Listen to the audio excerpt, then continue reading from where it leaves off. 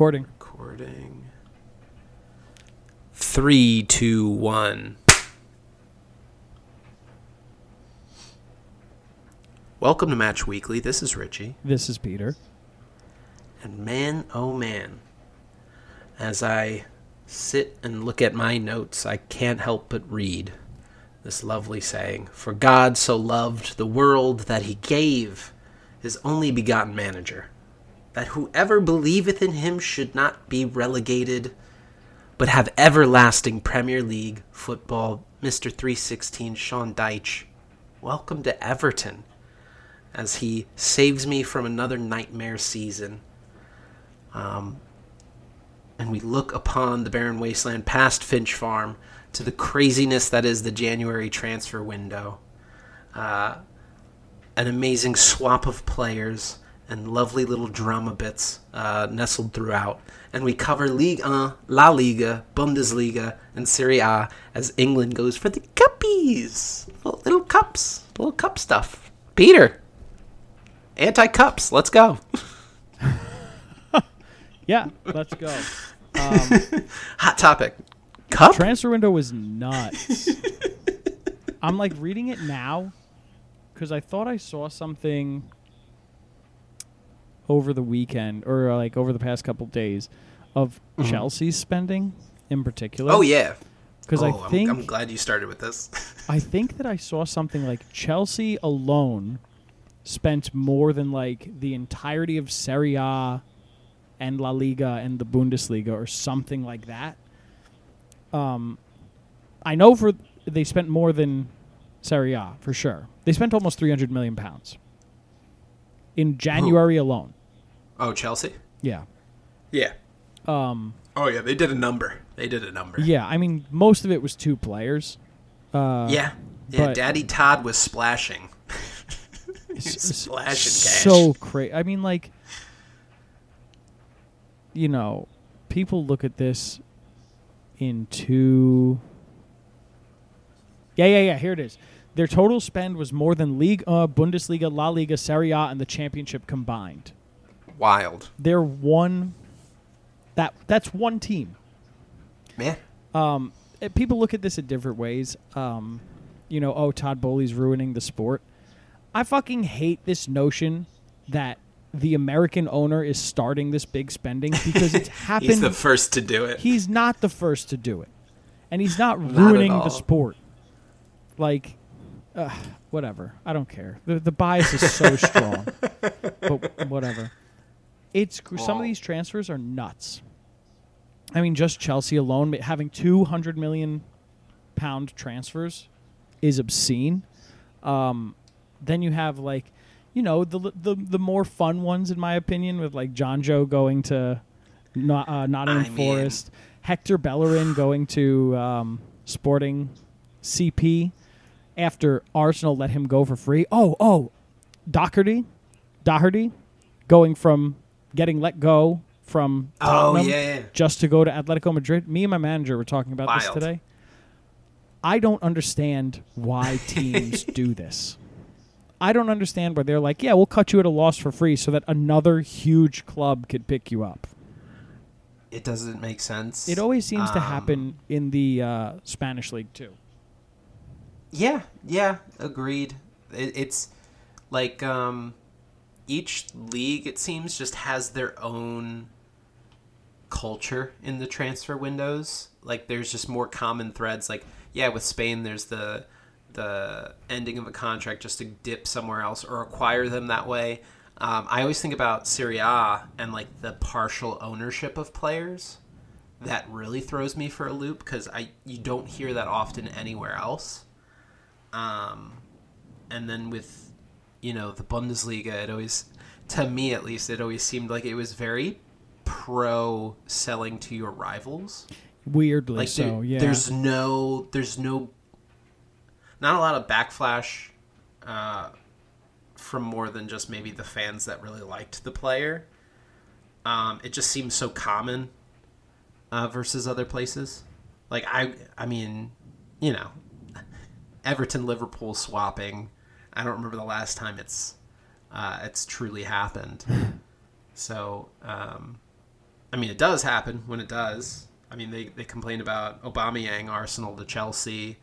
Was You it? have Jorginho, It Chelsea wasn't to really Arsenal, but then Arsenal it's still to not. Chelsea. It was Arsenal to Barcelona to Chelsea. Yeah, but still, there was the immediate like him going the whole all blue thing and neglecting Arsenal. That kind of added it, I guess.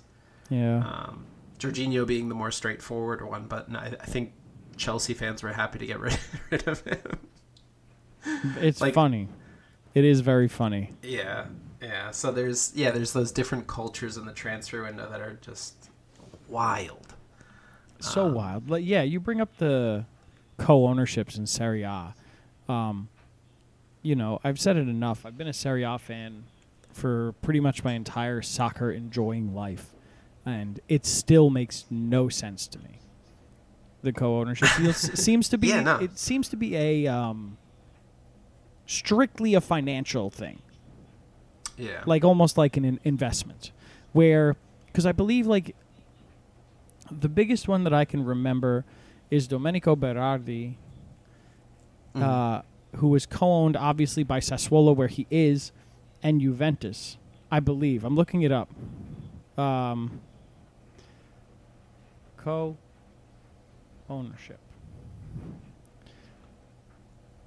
Yeah. He was on a co-ownership in 2013. They signed him. Co-owned. Where he went to Juve full-time, then loaned back to Sassuolo, and then he just stayed at Sassuolo. Like, it's pretty much just, if you sell the player, we get half of the transfer fee, but he gets to play for you for the rest of the season, or for the rest of his contract even sometimes. It doesn't make much sense to me.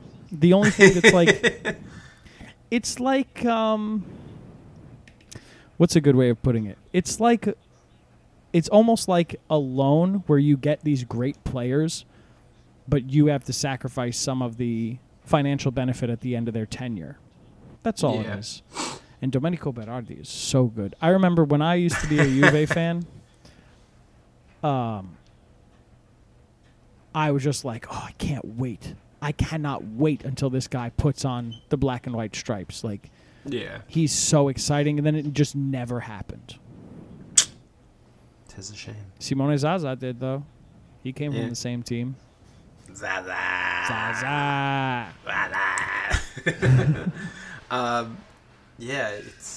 It's wild. Now, I would love to jump right in because there's so much juicy gossip that became so real. Juicy. And I want to at least start this one because I know that you're going to want to finish it.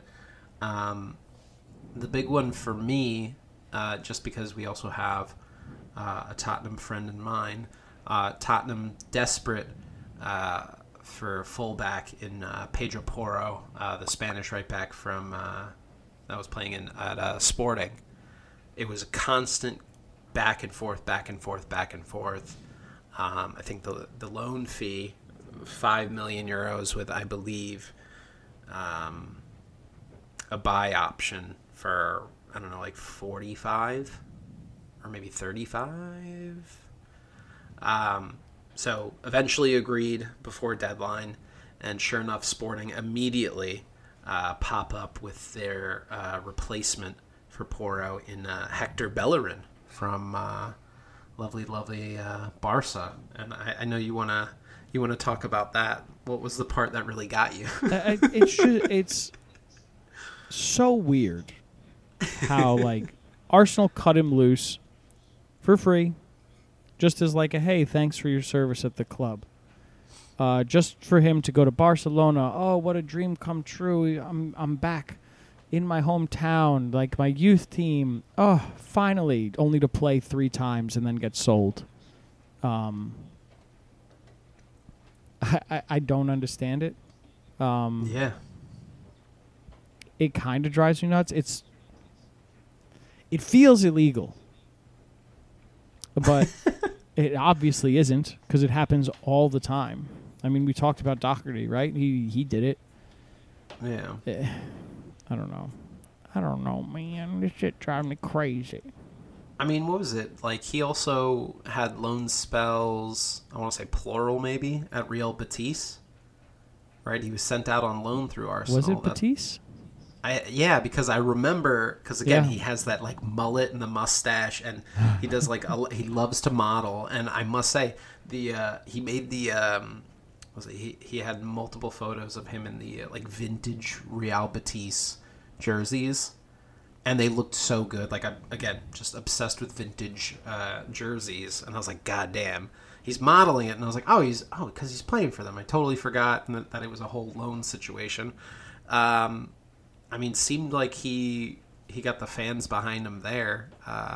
It would have been nice to see him cut loose and go there. You know, Well, he wanted to. If I recall correctly, he really wanted to go there. I don't know what prevented him. Didn't. I don't remember. Neither So that's a shame. And now he's in Portugal playing for another green and white team.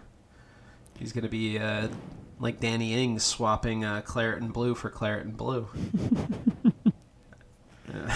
I mean, started with claret and blue, dying in claret and blue. It's getting depressing for old Danny. the transfer window is such a whirlwind. I mean, I love it. I kind of like. It's an obsession. Do you love it? I do. I will say I remember the most joy I've had in a transfer window. I truly remember. I want to say it was in the summer. We were on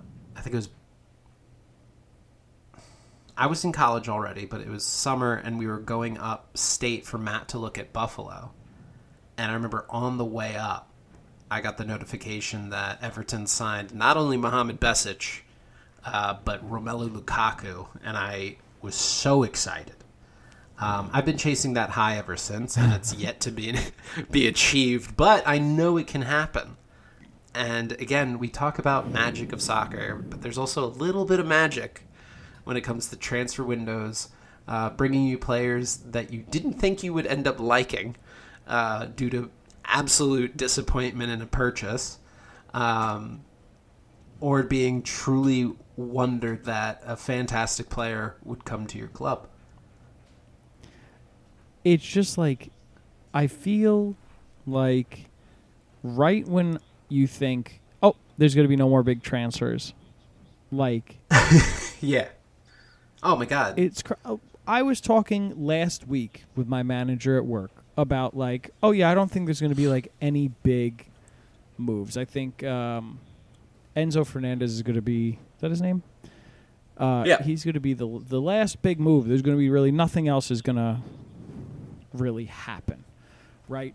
And then in the span of that, you have, like, okay, this may be bias because we're American, but, like, you have Weston McKennie going to Leeds. You have João Cancelo going to Bayern Munich. You got Keylor fucking Navas going to Nottingham Forest. Sabitzer coming to Man U. Mark Albrighton, not as big of a thing, but still, like, just the fact that he's not at Leicester anymore is insane to me.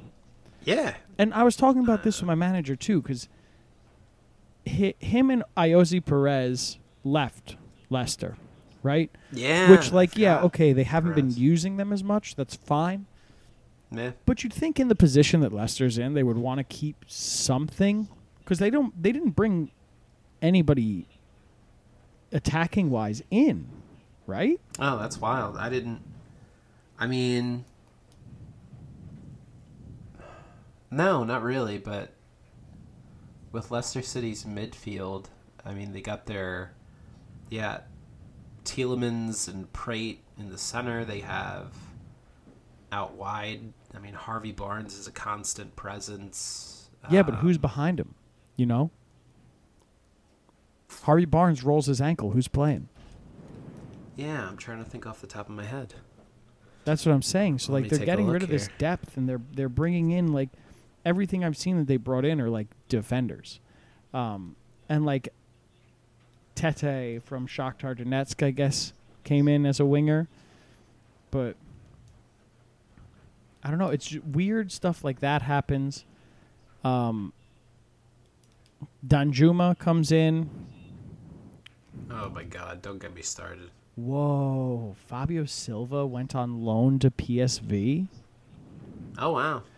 he was like hyped up by Wolves for years. Oh, and yeah. never 'Cause really got a shot. He's still pretty young. Yeah, they signed him when he was like, what, 18 or 19? 17 or 18, I think. Yeah, even younger. Yeah. Hey, good to go to PSV. What? PSV have been also loaning a lot of players. They got, I know they have Everton's Jared Branthwaite, and he kind of showed up. I'm like, I'm happy for him. I'm like ready for him to come back. A 20-year-old central defender could be really used right now. Can you tell me why? Sorry, I just got distracted. So Darren Randolph. Thorgan Hazard. You know Darren Randolph? Everybody knows Darren Randolph. Yeah. The goalie.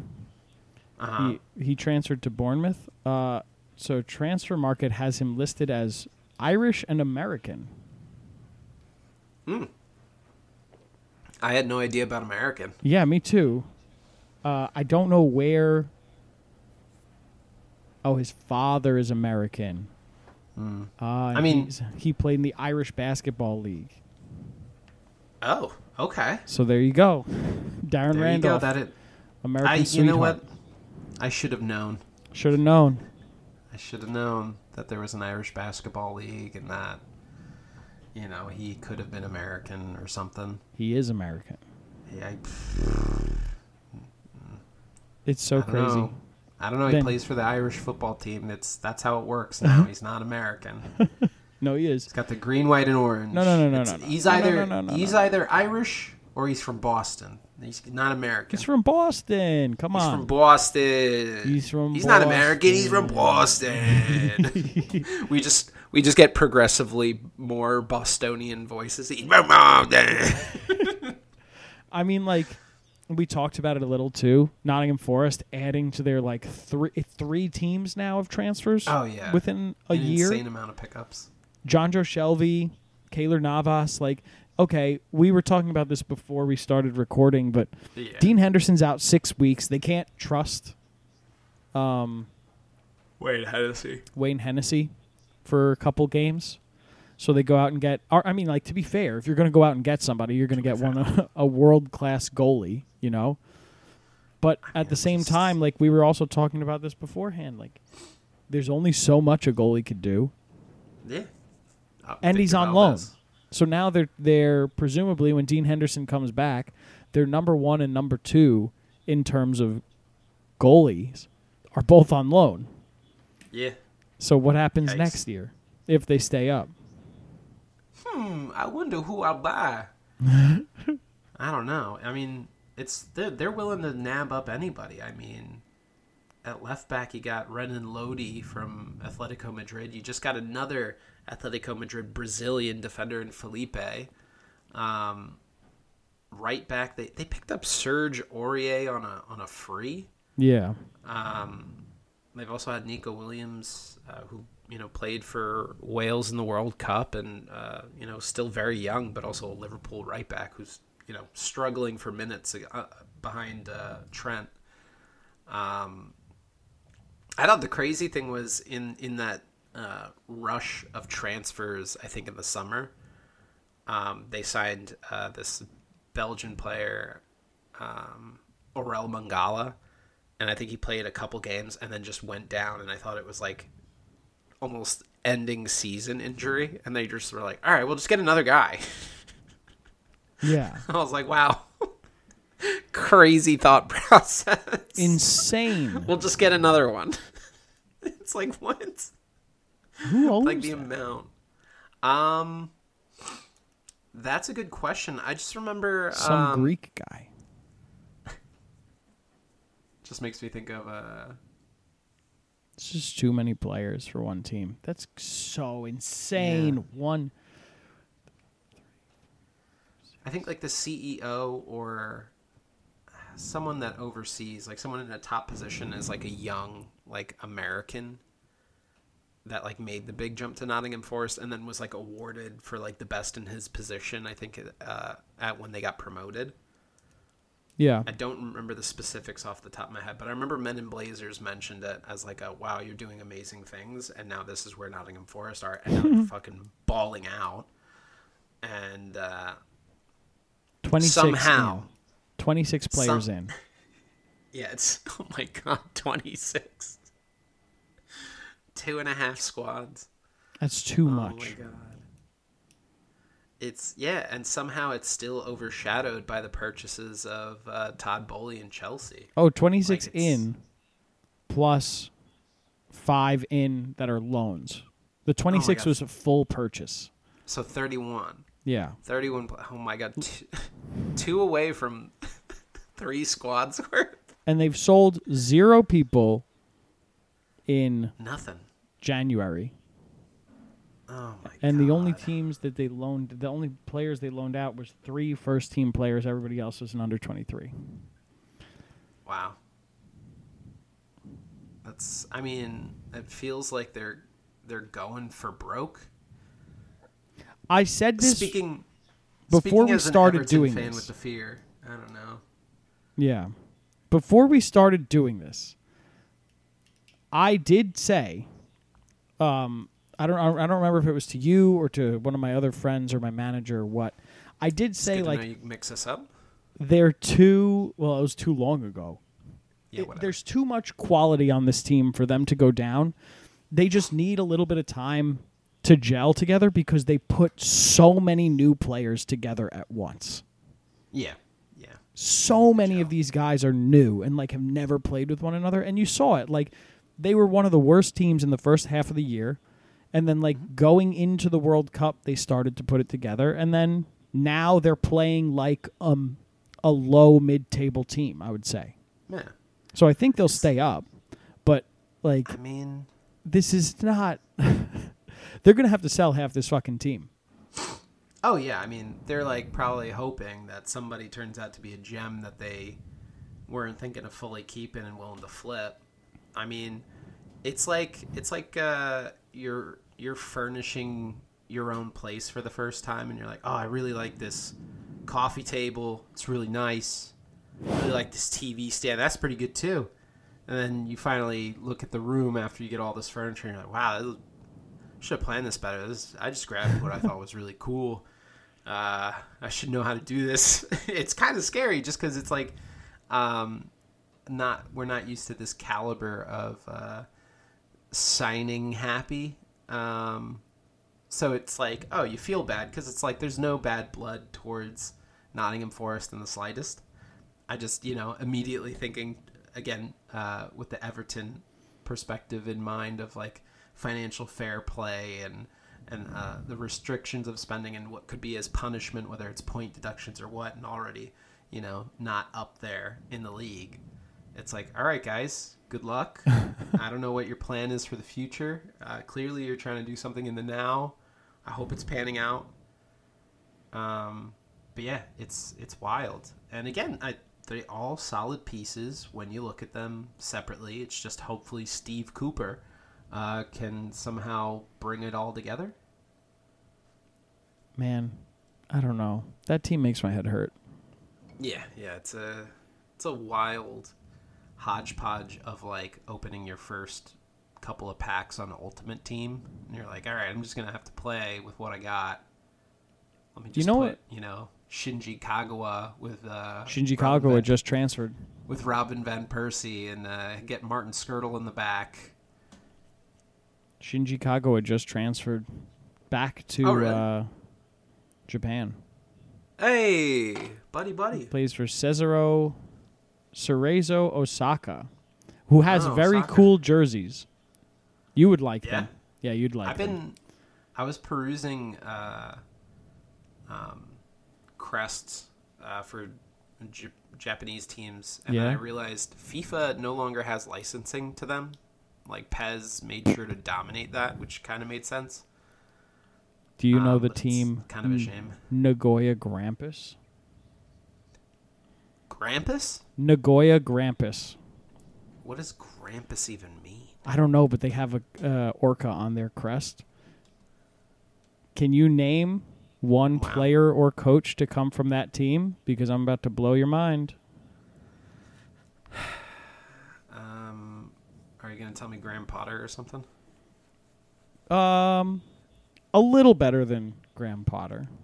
I was just thinking I can't think of a player, so I'm It just is a thinking coach. managers. It is a coach. Okay, who is it? Ever heard of Arsene Wenger? Oh, He went from Monaco no to way. Nagoya Grampus to Arsenal. How long was he there for? Just from 1 year, 1 full year. 1 year. Wow. What's that gig like? Damn, 1 year in Japan. That's pretty ballsy, So Wenger. he did it well enough that Arsenal was like, "Ooh, hey, we want this French buddy. guy who went to Japan." Buddy, get over here.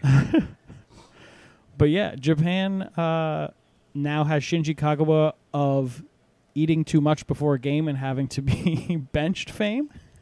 Oh, man. Remember that? No, I don't. Holy shit. He just kinda, ate too tapped much while he was at Manchester United. Before a game, he ate too much, and he had to be put down as an injury and not I want to played. know what that meal was. Food. That's like the Brendan answer when we lived off campus because the stove top was facing away from the front door. And every time I would walk in and he'd be cooking, I'd be like, "What are you making?" He would either turn around and go, I don't know, and shrug. Or he'd say hamburgers, and he's like clearly like stirring a pot. Brendan's like it's sneaky good at cooking. Like you, everybody knows that you're good at cooking. This is like a well-known fact. You're a great cook, right? Thank you. Brendan is like sneaky good because he doesn't even like. There have been times when me and Brendan lived together, and I would say like "Hey, what are you cooking?" and he'd just be like, "Oh my God, I don't know." Like he'd freeze in front of the stove. Like he just woke up from a dream and he's like, "What am I cooking?" Obviously as a joke, but yeah, I guess it always that's what looked the doctors. Great. That's what the doctors asked Shinji. They're like, "What'd you eat?" He goes, "I don't know. It's just too much. I had just a lot of food." But I'm happy to see he's back in Japan. You know what the best news out of everything was, though? Actually, the two best bits of news came out of France. Ooh. Right? Do tell. Hakim Ziyech. What a fun transfer saga that was. Oh, Chelsea. Yeah. Chelsea good sending stuff. the wrong information 3 times. Who did I send it to? Oh, man. So Chelsea sent the wrong document to PSG. Then they sent the right document but forgot to sign it. Then sent back the right document again but forgot to sign it again. And then they finally sent the right document, but it was too late, so they couldn't sign Ziyech, PSG, on loan, which apparently pissed him off a lot, pissed off Ziyech a lot, because he was in France, like on his own dime. He paid for the plane and everything. Very Peter Odemwingie of him. I don't... Just ready at the bit. Yeah. I don't know if I fully trust... Like, there's stuff coming out how there were like 2 other Chelsea players who were supposed to go to West Brom and Hull, younger kids. Yeah. They were supposed to go to West Brom and Hull, whose transfers didn't go through for very similar reasons. The story they're putting out is, the lawyers were so busy with the Enzo Fernandez stuff that they couldn't, they made mistakes on these other transfers. I think... That's nonsense. That they were trying to fuck over PSG. I mean... At least in my head. That's more fun. Yeah, but also like when you mentioned like the transfers dropping for the 2 younger players, like Chelsea are the kings of loaning players out. Like they always have the most amount of players that are like under 23 or like they're up to like 25, 26 and still not able to break into the squad. I'm thinking like Lucas Piazon or something. Dude was like attached. Marco van Ginkel was another one like stuck under. I mean, De Bruyne, played a little, but, was shopped. Mo Salah, like they've lost on talent, but also like they've just kept people in the wings forever and then just let go. Storage. So for them to like mess these 2 up, it's like, come on, you guys are better than that. Yeah. I mean, like,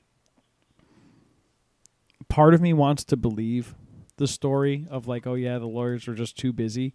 But a much bigger part of me can't. I can't believe that. Nah. And then the second story, which is my favorite, which is not transfer related. Have you heard of the club Reims? Yeah. Have you heard of their manager, William Still?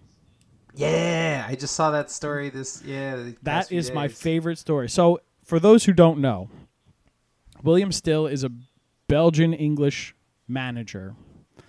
Who he was born in Belgium, but his parents are English. Who was raised in England. Sorry, he was raised as a soccer player until like when he was 17 years old. He was like, he played Football Manager. He's like, no, this is what I want to do. And then became a manager. He went into coaching. He like went to coaching school and all that. Became like an assistant manager for places. Then he became a manager, like I think a caretaker manager, so he didn't need all of his badges or whatnot. And then he became the full-time manager of Reims, but he still doesn't have his badges. So he Reims every match that he's in charge, and he does not have his license. Reims is getting fined 20,000 euros per match, and he's doing well. I'm pretty sure like he was in charge of the team that drew PSG, and Reims is in like 12th place. Yeah, and it's the best story. They got Arsenal loanee Florian Balogun just performing incredibly well. I think he's up around the top goal scorers for the moment. Yeah, they look a great team. Yeah, social media has been really blasting his story as of late, which is really awesome to see. Yeah, it's just like a fun story. Like there's not many we always hear so typically. I mean, not to say it's a bad thing, but we're so used to the familiar faces as managers. You know, there's always that round table of faces. Yeah. So it's like once you get like a new story like that, it's always exciting. I can't remember the last like surprise manager that kind of wowed me in terms of story. I mean, Andre Villas-Boas. I mean, yeah, you know what? I would agree to that. He was like 34 years old. Yeah, he kind of popped on the scene. Yeah, no, I agree with that. That's a good one. But yeah, it's awesome. And with that, I feel like that's a smooth transition. You kind of into France. You're shouldering me into France. Oh, you know, yeah, and take again, it away, Poppy. The January transfer window has come to a close. We've seen so many wonderful ones. We can only talk about so many. And yet none of them of which have gone to Everton as of yet. We are bargain bin barrels, baby. Looking for that Andre Ayew in the dust. Gonna clean that up and just gun it for glory. But yeah, we'll as we talk about we'll still be in France as I bring up. Look at me go. So this past match week, we saw, hold on, where is my, yes, we saw FC Lorient beat Rennes 2-1, Troyes versus Lens ending in a 1-1 draw, same goes for Marseille and Monaco, Nice and Lille, and 1-0 in favor of Nice, Brest, 4-0 against Andrews. Clermont Foot and Nantes. Look at me go. 0-0 draw. Montpellier defeating Auxerre 2-0. Toulouse edging out a Strasbourg 2-1. Lyon beating Ajaccio 2-0. And PSG and Reims ending in a 1-1 draw. Now, Peter. Let me tell you, I actually enjoyed this game that I got to watch. I ended up picking the FC Lorient Stade Rennais game. Hell yeah. Lorient, for some reason, yeah, always an exciting game. And I don't understand it. Yeah, I mean, I still remember, I want to say, and correct me if I'm wrong. Oh, yeah, you know what? I know I'm already wrong. I was going to say that they had Giroud, but no, I think he was a Montpellier guy. He was Montpellier, yeah. I just remember FC Lorient always had a fish on their logo, and that always stood out to me. Because you're a big fisherman. Yeah, and I just love orange jerseys so much. Yeah, okay. I'll give you that. Big fishermen love orange. And just recently with the January transfer window, and despite Everton not being able to sign anyone, they were constantly linked with like a winger and a striker from Lorient. So I was interested. I was like, you know what? I got to actually see these guys that we're missing out on. What ended up happening, though, is I believe they might I never have put left together by the that time I that's a watched this. fish. Really? Yeah, I kind of just like would scroll by it and be like, dumb, and then kept going. On FIFA. Like when you're in the French league. Yeah. Vito Manone plays there, though. Yes. And that surprised me as I watched this game. You beat me to it. That's crazy. It's funny. It threw me for a loop. I was like, all right, go off. Let's see you. Because he actually looked really good. I was like, good for you, Vito Manone. Vito Manone, Minnesota United legend. Yeah. And I didn't know this going into the game, but this was kind of a derby. Derby de la Bretagne. Oh. But mostly as a regional thing, kind of like, you know, when Chelsea goes up against Fulham. It didn't seem like it was the main one, but because they're in the same area. And as it started, there was a player that popped up first minute taking a wild shot. The announcers immediately, I didn't get to watch the pre-match, but they said, this is the guy that we've been talking about, you know, before the game. And I was like, who is this Desiree Dewey? Nice. 17-year-old French talent. And I was like, oh, shit. So, again, we have a promising young player starting it off. 10 minutes later, Rennes giveaway. The defense just gives it up right to the offense. Cut back pass to a shot, which I've realized, again, especially with Matchweekly, you know, getting us to watch more than our typical games. I am not used to how many back pass shots are made from like going all the way to the line and then passing it backwards into the box and then there being an amazing shot because the defense overruns it. I'm so thrown off by how common that is.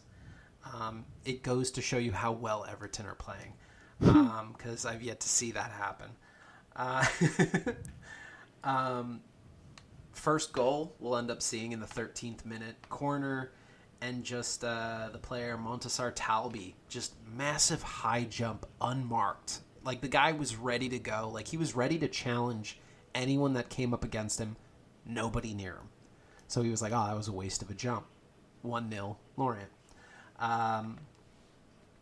15th minute, Rennes just seems like they finally woke up. Like those first 15 minutes were all Lorient. You know, I forget immediately, but, you know, as soon as the game picks up and Rennes has the ball, I'm realizing, oh shit, Lovro Mayer is in this team. Like, that's how long it took me to realize, you know, my lovely Croatian compatriot, because they just didn't have the ball. And when they finally did, he was like the man for setting everything up. He put a ball in the box, shot went wide. There was a claim for a penalty. They were told it was offside to kind of discontinue the idea that it could even be decided on. You know, just one of those late offside calls. I think it was wrong. I think it totally could have been a penalty. Penalty. Yeah, threw me for a loop because I had to rewatch it several times, and I was like, I don't know about that one. Meyer puts in a couple distant shots. Rennes just poor defense going into like the close to the 30th. No real communication, it seemed. Like they were like bumping into each other. You know where it's like one guy says like they're waiting for the other guy to say I got it. You know, it was like the clashing of goalies and defenders. What had ended up happening is a minute later, counter for Lorient. Rennes just break down their offense entirely. Short passes on the left out wide. Ends up to a player named Theo Labrie. Just shoots it top left. It goes into the box, and it's a goal. Rennes will, try to show up, and then 45th minute, Lovremeyer ends up getting taken off. I'm like, how the fuck? Like, he looked like the best midfielder for them. I don't know if he ended up picking up a knock or something. And 4 subs, I think, honestly, in total were made at the half. Honestly, maybe they could have even been, like, in discussions to get him out of there. Like to transfer him out and then say, hey, let's pull him just in case. Maybe. Nothing happened, Yeah, that's true. That could have definitely have been a thing.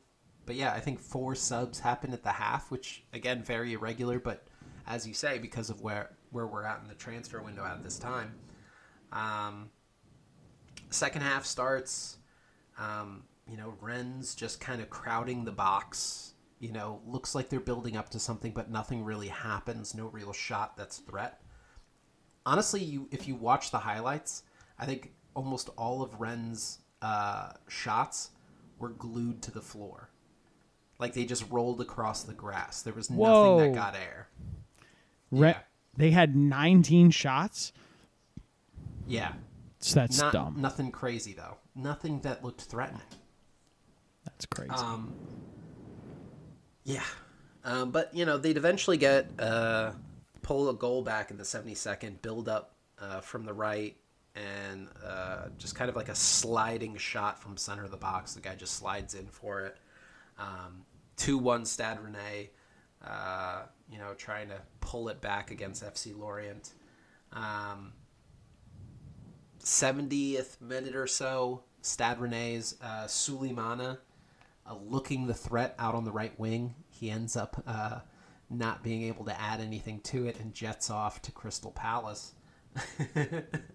But the 90th minute, again, to remind myself that it is Vito Minone in goal, makes a great save against a header that could have tied it in the 90th minute.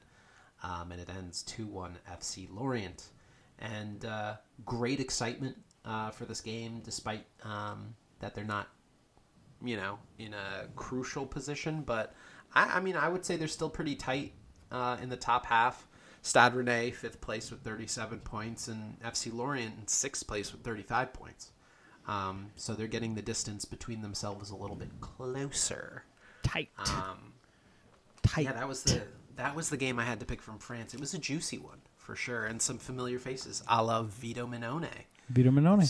Of Sunderland fame. Sunderland fame, of Minnesota United, Arsenal.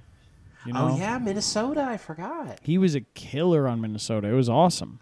The Minnesota Killer. Yeah, that was his nickname. He was goalie of the year, I want to say, when he was loaned there. He took that Minnesota team that was not good before he got there. Let's bring him to New York. And bring him to New York. Bring him to New York. He'd fit right in. We need a fucking goalie, so... We got 2 backups competing for the starting spot. This year's going to suck. Whatever. I want us to pick up Vito Minone and just treat it like it's Anthony Rizzo. Anthony Rizzo. Just we full haven't had an Italian in a while. Experience. Yeah, well, Vito he's like, by the way, I'm actually fake Italian. I'm an Italian American. Full reveal. Mask off. He speaks English perfectly. No accent at all. I like pizza. Yeah, pizza's good. So how's the actual table looking? Yeah, so how it looks after that, those two comfortably 5th and 6th. After that, the order, PSG up top, Marseille, there's a little bit of the gap. Lens. How much is what's the gap between PSG and Marseille? 5 points. Oh. Yeah. Lens just behind Marseille, though, with 45. Monaco, 41. Rennes, 40 at this point. Lille and Lorient We'll see Nice, Clermont Foot, Lyon, Reims, Toulouse, Nantes, goes all the way down. And sadly, Strasbourg, Auxerre, and Angers fighting relegation. But it's still early in the season. Maybe someone will do a little flippy doodad. Do one of those little flippy doodads. Do one of the flips thing. Do the thing. Hey, do it. Do that thing. Oh, yeah. So where are we jetting off to next? France is done, my friend. We're going to double match week, Germany. Whoa, to the Bundesliga, where there were some crazy results. Starting off in that first match week, round 17, you got Leipzig beating Schalke 6-1. Bayern and Köln drawing 1-1. Wolfsburg beating Hertha Berlin 5-0. Hoffenheim and Stuttgart drawing 2-2. Dortmund beating Mainz 2-1. Leverkusen beating Bochum 2-0. Augsburg beating Gladbach 1-0. Freiburg and Frankfurt drawing 1-1. Union Berlin beating Werder Bremen 2-1. Then the next match week, Leipzig beating Stuttgart 2-1. Give me more. Union Berlin beating Hertha Berlin 2-0 in a derby.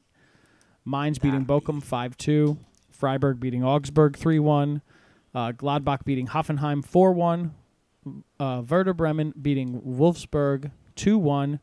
Bayern Munich drawing Frankfurt 1-1 again. Schalke drawing Köln 0-0. And Dortmund beating Leverkusen 2-0.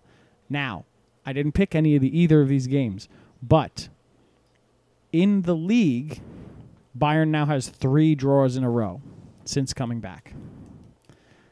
3 1-1 draws in a row since coming back. That's rough.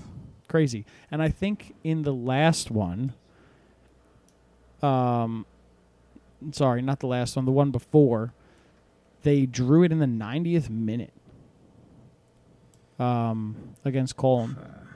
Yeah, Kimmich scored in the 90th minute from so far out. It was awesome. It was almost my goal of the week, but it was maybe 30 yards out.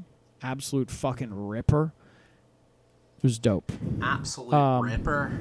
But I did not pick that. I picked Frankfurt versus Freiburg because coming into this game, the standings were Bayern Munich, Union Berlin. I messed something up here. You might have messed something up. It was Bayern Munich, Union Berlin, then Freiburg, then Frankfurt, then Leipzig, then Dortmund. With Leipzig and Dortmund being 1 and 2 points behind Freiburg and Frankfurt, who were level on 30. So it was a pretty big game. They wanted to come in and keep these positions because, like, from an outside perspective, seeing these two teams being in the top 4, seeing these 3 teams with Union Berlin as well being in the top 4 is so cool to see because you don't usually see that. So they came in 3rd and 4th place, Frankfurt and Freiburg, not in that order, but ahead of Leipzig and Dortmund, and they were hoping to like stay ahead of them because, they're not going to find themselves in those positions too often. And they're in a tight chase. They would have been in a tight chase with Bayern and Union Berlin. Like, it was Bayern, Union Berlin, Freiburg, Frankfurt, but Union Berlin, Freiburg, and Frankfurt all level on points. All of them had 30 points. So they wanted to stay up in that position. Freiburg started the game off dangerously, attacking the Frankfurt goal, where Deont Ramage, who is, I believe, 21 years old, and he's the Frankfurt goalie, was forced to make 2 saves real early in the game. And it was only his 2nd ever Bundesliga appearance, which was really cool. He handled himself real well. He seemed very level-headed, very much like he knew what he was doing. Obviously, he's a professional. Big boy. But he did a real great job. Randall Kolomuani scored the lone goal in the first half after collecting a Mario Götze cross with his back to goal. He kind of overran it at first, came back, recollected it, turned, bah! Beautiful finish, bottom corner. So that put Frankfurt up 1-0 going into the half. That being said, relatively quickly in the second half, Freiburg answered right back, getting a corner kick real early that was almost cleared out, but eventually put back in by Christian Gunter. That was headed home by Matthias Ginter, who was fucking... Like, if you watch this over, he was charging in like a bull, just got on the tip of his head, back of the net. It was awesome. Leveled the game. Freiburg kept making chances at pulling ahead, but Ramage and just getting unlucky and missing the goal stood in their way of getting there, and it ended up finishing 1-1, which is, a good result, but it did them no favors as Dortmund and Leipzig won their games, which pushed them ahead. Union Berlin also won. Bayern, we talked about, drew. So if either of those two teams had won, it would have put them in a much better position. And then the next week, Union, Leipzig, Dortmund, Freiburg, Frankfurt all won, and Bayern drew again. So now, at the top, at this league, is a really, really tight race at the top, with Bayern Munich on 37 points, Union Berlin on 36, Leipzig on 35, Dortmund on 34, Freiburg on 34, Frankfurt on 32. And then after that, you have Wolfsburg, Gladbach, Leverkusen, Werder Bremen, Mainz, Köln, Hoffenheim, Augsburg, Stuttgart, Bochum, Hertha Berlin, and then very lowly FC Schalke. Woof. Poor Schalke. Germany's a crazy league, man. Anything can happen. I mean, yeah, when I think of, like, the great of Schalke, I think of, like, Huntelaar and Raoul paired up. Draxler. Yeah, Julian Draxler. Sad. And, Union Berlin are up there, but, man, I wonder what a rejuvenated Isco could have done. Did you see why that fell through? Why? Why did it fall through? So Isco's team is, like, reporting that apparently they had a verbal agreement with Union Berlin saying, this is going to be a deal until 2024. And when the actual paperwork came in, it was only a 6-month deal. So they started fighting over it, and Union Berlin was like, fuck it, we don't want you. Get out of here. I mean, come on, man. The change? That's a big change. Yeah. That's a huge change. Yeah, that sucks. That's hard to hear. Poor Isco. Would love to see him, go back to his, He'll be at Everton. I mean, they're desperate, so I wouldn't be surprised. We need some midfield creativity. Honestly, get him in New York. I'd take him in a heartbeat. Maybe he'd be... I wouldn't say no. That'd be awesome. Get him in New York. He's like 30 years old. I would never say no. Put it down. How old is he? He's got to be 30. He's 30. 31. Yeah. He's turning 31 in April. Get him in New York. Get him now. New York. Right, we just need 10. him. Just need him and Vito Minone, and we're set. We do need a 10. And we need a goalie. But enough about the woes that is teams that cannot sign the players they need. Let's jet off as we talk about Isco's country of Spania.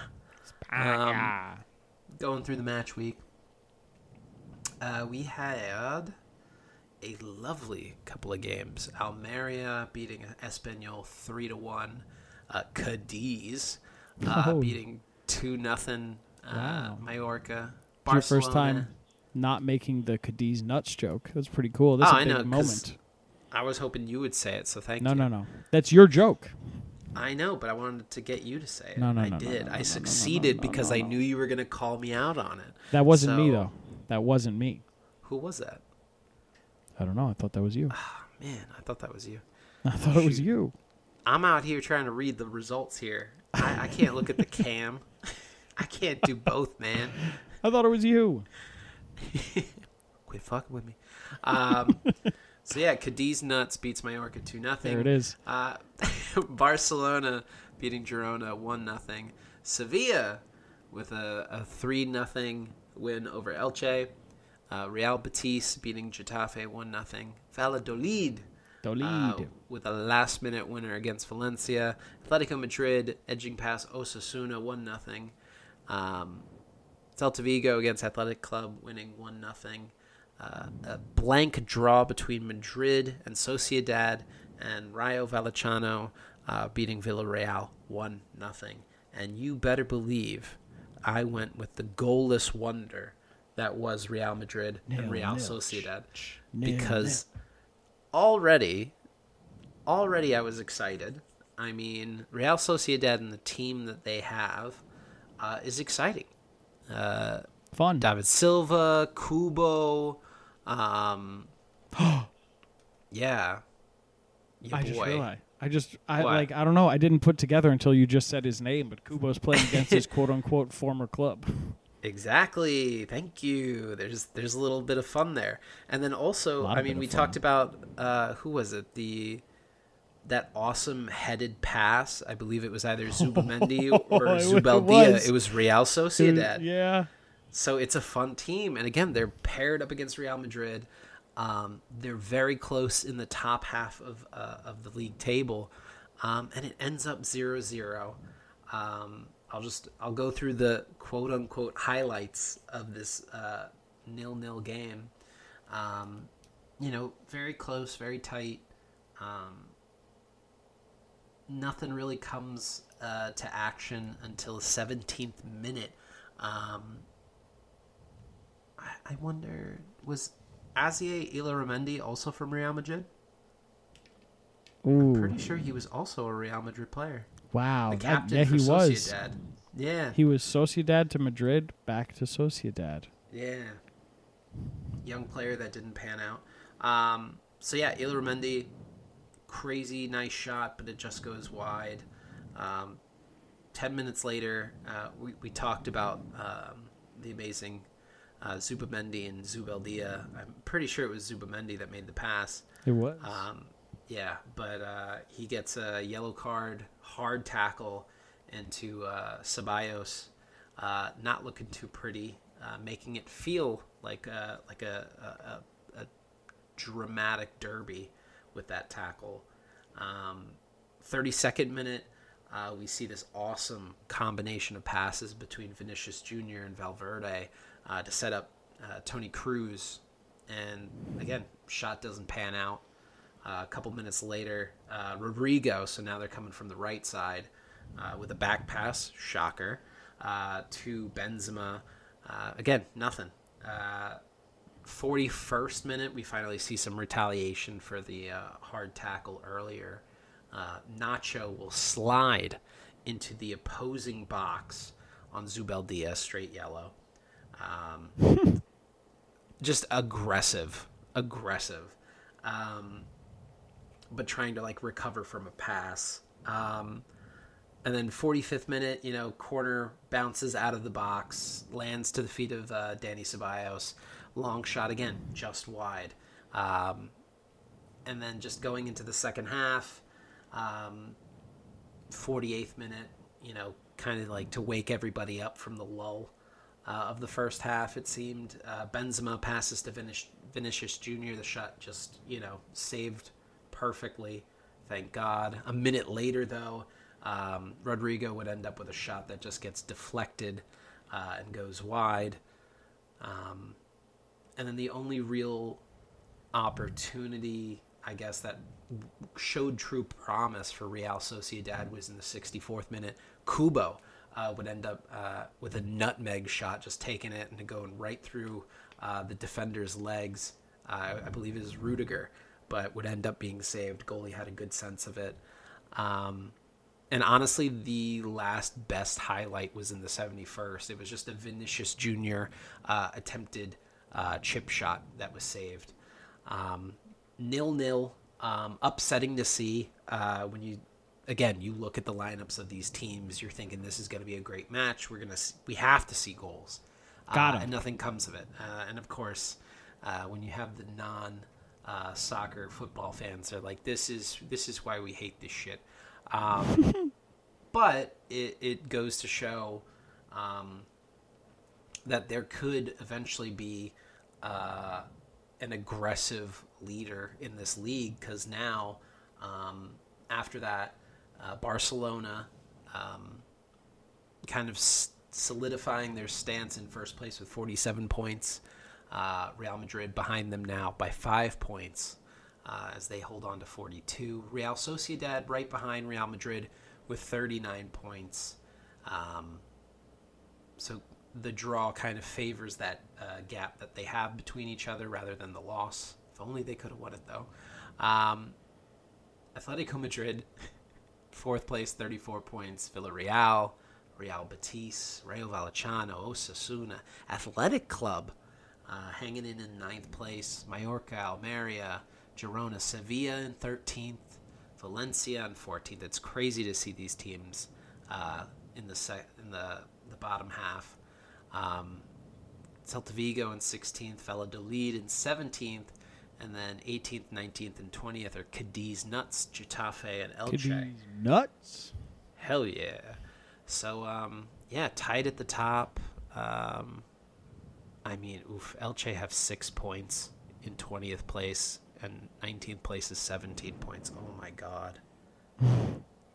Yeah, the bottom half of that table is insane. Yeah, that hurts. Anybody but down it is there. pretty tight. I mean, Almeria has 22 points in 11th. Yep. And Valladolid, or Cadiz Nuts, is 19 points in 18th. I mean, Getafe 17th. It's still so tight. It's all so the way tight. Up to 11th. Oh I mean, my like, God. this is also the point. This is also the reason why people typically don't talk about relegation contenders until we're like 8 matches out from the end of the season. Yeah. Obviously there's some teams that are the exception, like, you have Cremonese in Italy and you have Schalke in Germany, where it seems like a foregone conclusion at this point. But, for the most part, these standings can jump around a lot. This is the tightest relegation race we have. I mean, France, it's pretty tight as well. But in Spain, it's literally anyone below 10th could drop. Which makes for fun viewing for a neutral. Yeah. For watching the demise of clubs and makes a very being close to it. It's like giving me that Mr. Burns, just like when I put the fingers together, like, yes. It makes for a very anxious viewing if you're a fan of one of those teams. Oh, absolutely. I'd be stressed out of my mind. Mm-hmm. Definitely not stressed right now. Me too. But yes, we leave Spain in the state that it's in. Barcelona, the favorites as of now. It seems like all of Pep's buddies are just killing it. Peeps. Pep's peeps. Whether it's Arteta, whether it's Xavi, or there's another. Oh, Kompany. Yeah. Is leading the championship with Burnley. Yeah, all of his quote-unquote proteges. Proto-Jays. Proto-Jasos. And we have to go all the way now to Italy. Peter, what happened, man? What's going on? A lot happened. Ooh. You don't know how badly I wanted to do Hellas Verona because I thought they were going to... They're fighting this fucking charge. So we just talked about really tight relegation races. Yeah. Complete opposite here. Nice. I think we've talked about this for a while. The bottom 3 in Serie A is going to be the bottom 3 next week at the very least. And it's been like this for a while. There's been, I think the closest it's been is 5 points between 17th and 18th. So, wow. But Hellas Verona is in that 17th spot, or this 18th spot right now, and they're really doing well, but they didn't win. If they won, I would have picked them, but I didn't. So, we'll go through this. But I did not. Bologna beat Spezia 2-0. Salernitana beat Lecce 2-1. Empoli and Torino played to a 2-2 draw. Inter beat Cremonese 2-1 after Cremonese started the match up 1-0. Hey. Atalanta beat Sampdoria 2-0. Sassuolo beat Milan 5-2. Monza beat Juve 2-0. Which is so crazy. Damn. Oh, good. My computer just restarted. The page just refreshed, rather. Lazio drew Fiorentina 1-1. Napoli beat Roma 2-1. And Hellas Verona drew Udinese 1-1. Like I said, I wanted to talk about Hellas Verona. I texted you earlier in the week. I said, hey, if Hellas Verona wins, I'm picking them. They started off real great with a 4th-minute goal, and then, they're in the relegation zone for a reason. Hoping they could break out. But I picked Sassuolo versus Milan because Sassuolo has looked like a shell of their former selves this year, and Milan is contending for the title. Milan's in second place coming into this game. They wanted to really maintain it against Sassuolo, who is underperforming. But they're trying to figure it out in the second half of the season, just so they could stay out of that relegation battle that seems to be getting tighter and tighter. Milan started off really early, looking good, with Giroud scoring a goal, quote-unquote, in the 8th minute. Haha. Just kidding. It was offside. VAR ended up showing it. Man. It looked a lot more offside than it actually was. It was one of those ones where, you looked as yeah, obviously. And then they show the VAR, and it's he was off by maybe 2 inches. Sassuolo then took that personally as Domenico Berardi goes on the attack, seemingly alone towards the Milan goal. And when he gets close enough, he totally does not shoot and passes the ball to Gregor De Frel, who tapped it in, putting up the green and black team, who were wearing white and green, 1-0 at that point. Domenico thinks this isn't enough, and just 3 minutes later, he plays Davide Fratesi through to score with a tight near post finish for Sassuolo's second of the match, putting Milan in a very uncomfortable position early. Milan comes back, however, with Giroud actually getting a goal for Milan just 2 minutes later, using his noggin to place the ball into the far upper 90. It was actually a really awesome placement of a header. But Milan didn't have to wait long for Sassuolo to answer right back, with Berardi deciding to add his name to the scorer sheet by taking inspiration from Giroud and using his own noggin to score off a corner in the 30th minute, sending the match into halftime 3-1. Hey. Start of the second half, Milan makes a big oopsie in the first minute with Davide Calabria bringing down Armand Loriente, giving Sassuolo the penalty. Now, you'd think Domenico Berardi having such a great day, incredible day, he's on top of his game, never played better in his life. You'd think they'd give him the penalty, right?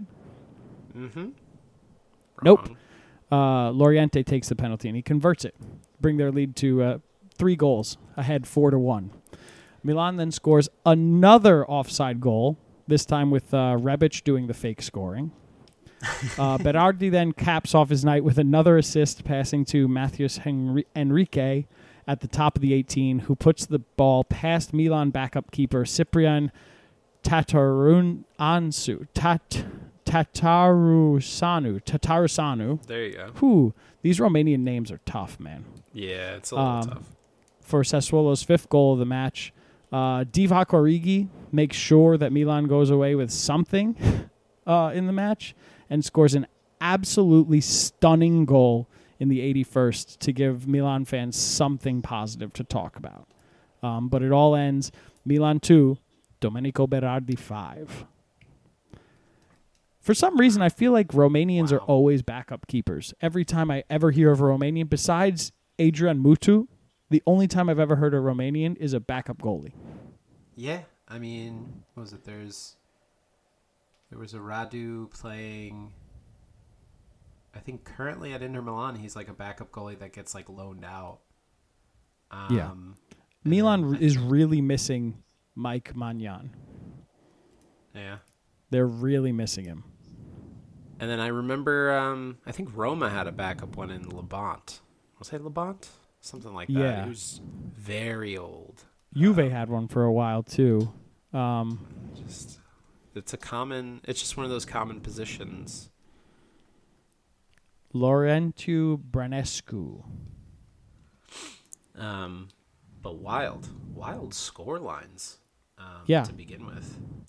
And like it puts the league in a very, I feel like every week this league is in like a crazy, the top of the table besides Napoli gets really like shaken up. Like we had Inter losing to Empoli last week, which moved them from like 3rd to 5th. Milan was in 2nd. Now they're in 5th. Inter's back in 2nd. Napoli's now ahead by 13 points instead of the 12 that they were last week. So it's like this, right? Napoli 53 points. Inter has 40. And then you have Lazio, Atalanta, Milan on 38. Roma on 37. Then it drops to 29, so I'm not reading the points anymore. 7th place, Udinese, then Torino, then Bologna, then Empoli, then Monza, Fiorentina. 13th place, Juventus. Salernitana, Lecce, Sassuolo in 16th place, really helping themselves out. Spezia, and then the same bottom 3 as last week, the same bottom 3 as next week. Man. Hellas Verona, Sampdoria, Cremonese.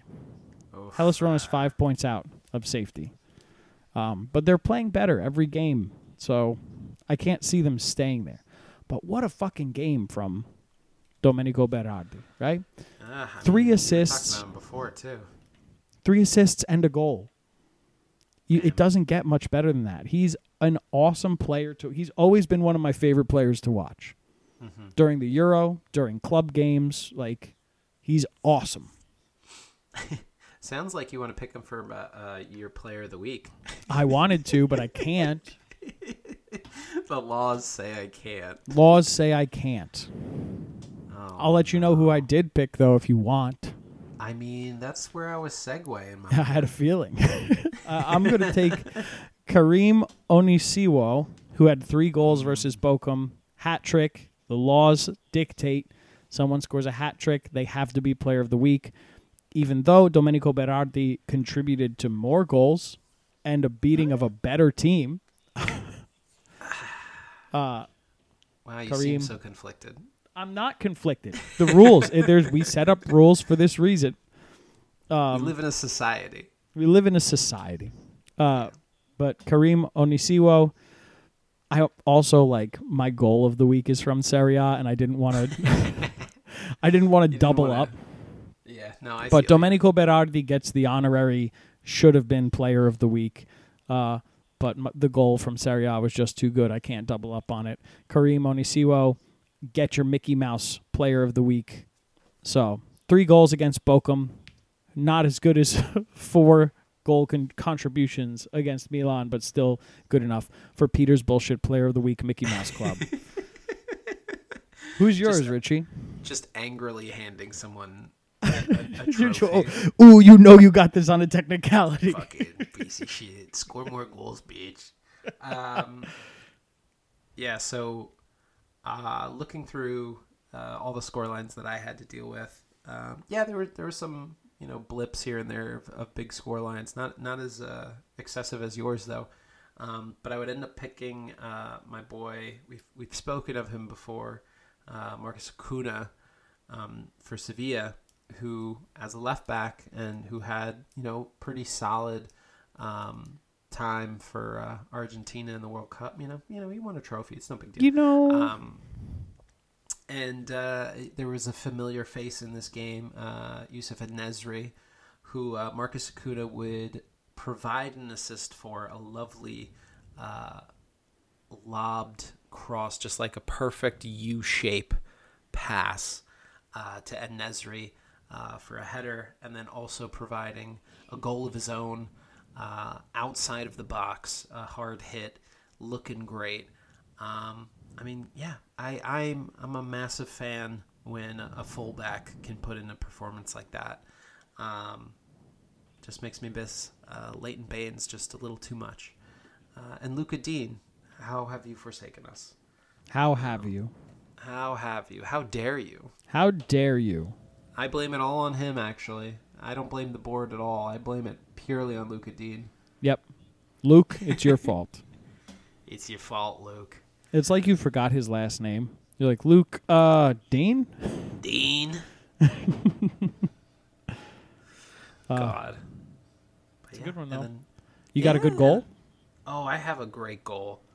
I doubled down in my leagues. Oh, my God. Going back to Spain. But I had to pick the goal for the story going into the game. It would end up being Kyle Larin, the Canadian, now playing in Spain for Real Valladolid, who are trying to make sure they gain any traction outside of the relegation zone.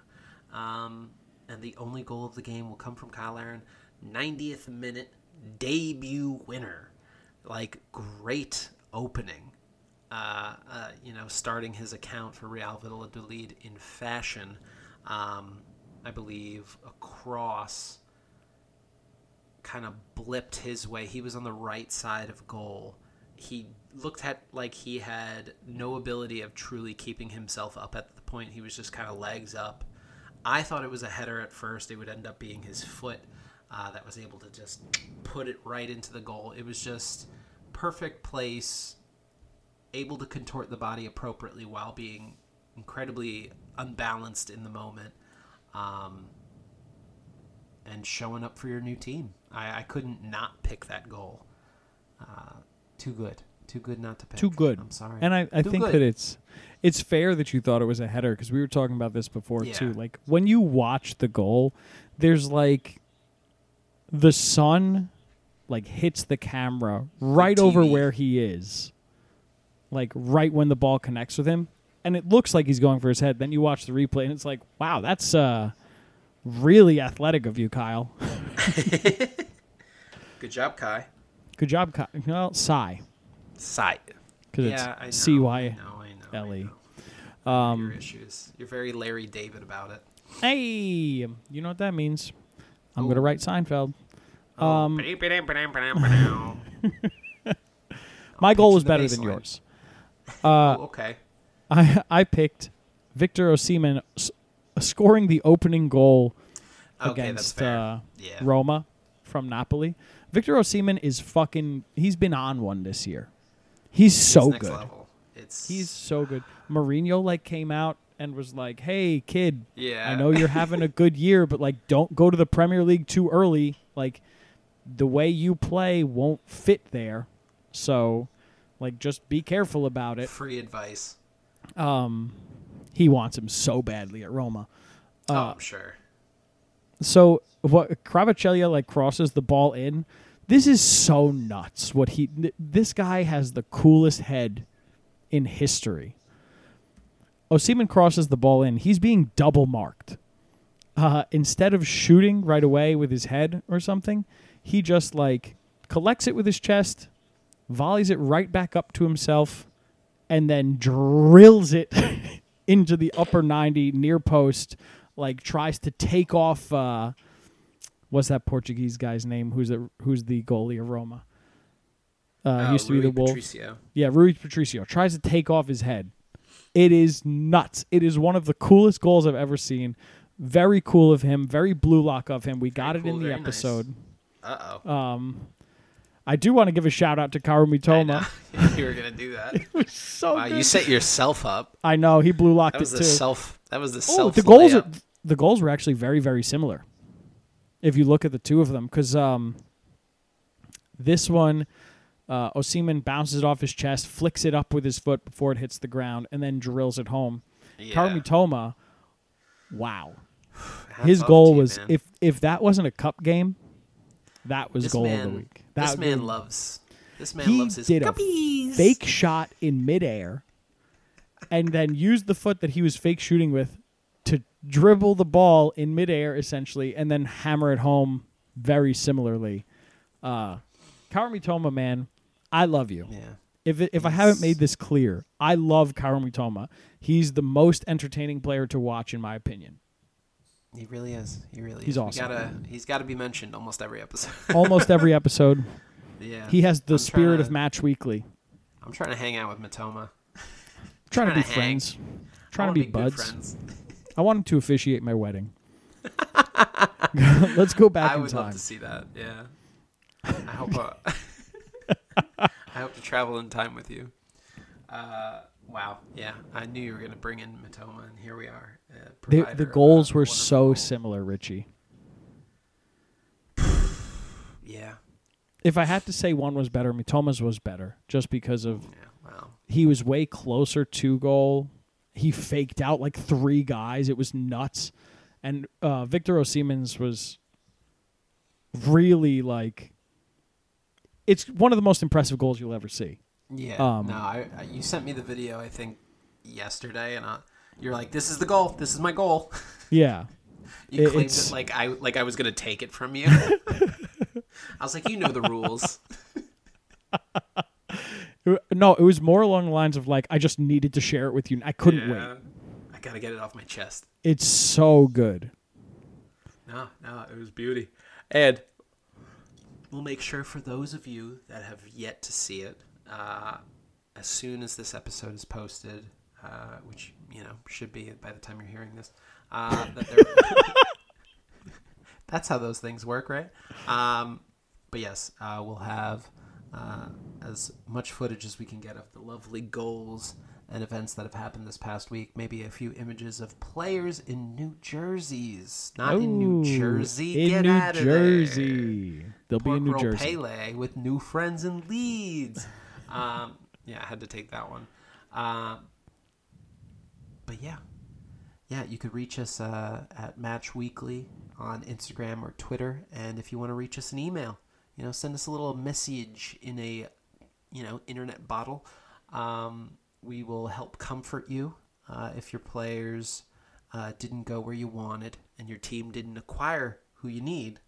Or if you want to console me because I'm having a tough time, Matchweekly, spelled MATCHW33KLY at gmail.com, because I forgot about E's for a short period of time. What are those? So reach out. We'll do that. And on that note, I'm going to go dump some chemicals in a lake. Richie. I'll smell you later. It's Gatorade. I'm drinking too much of it. So much Gatorade. All the Gatorade. I'm giving everybody free Gatorade. All right, good.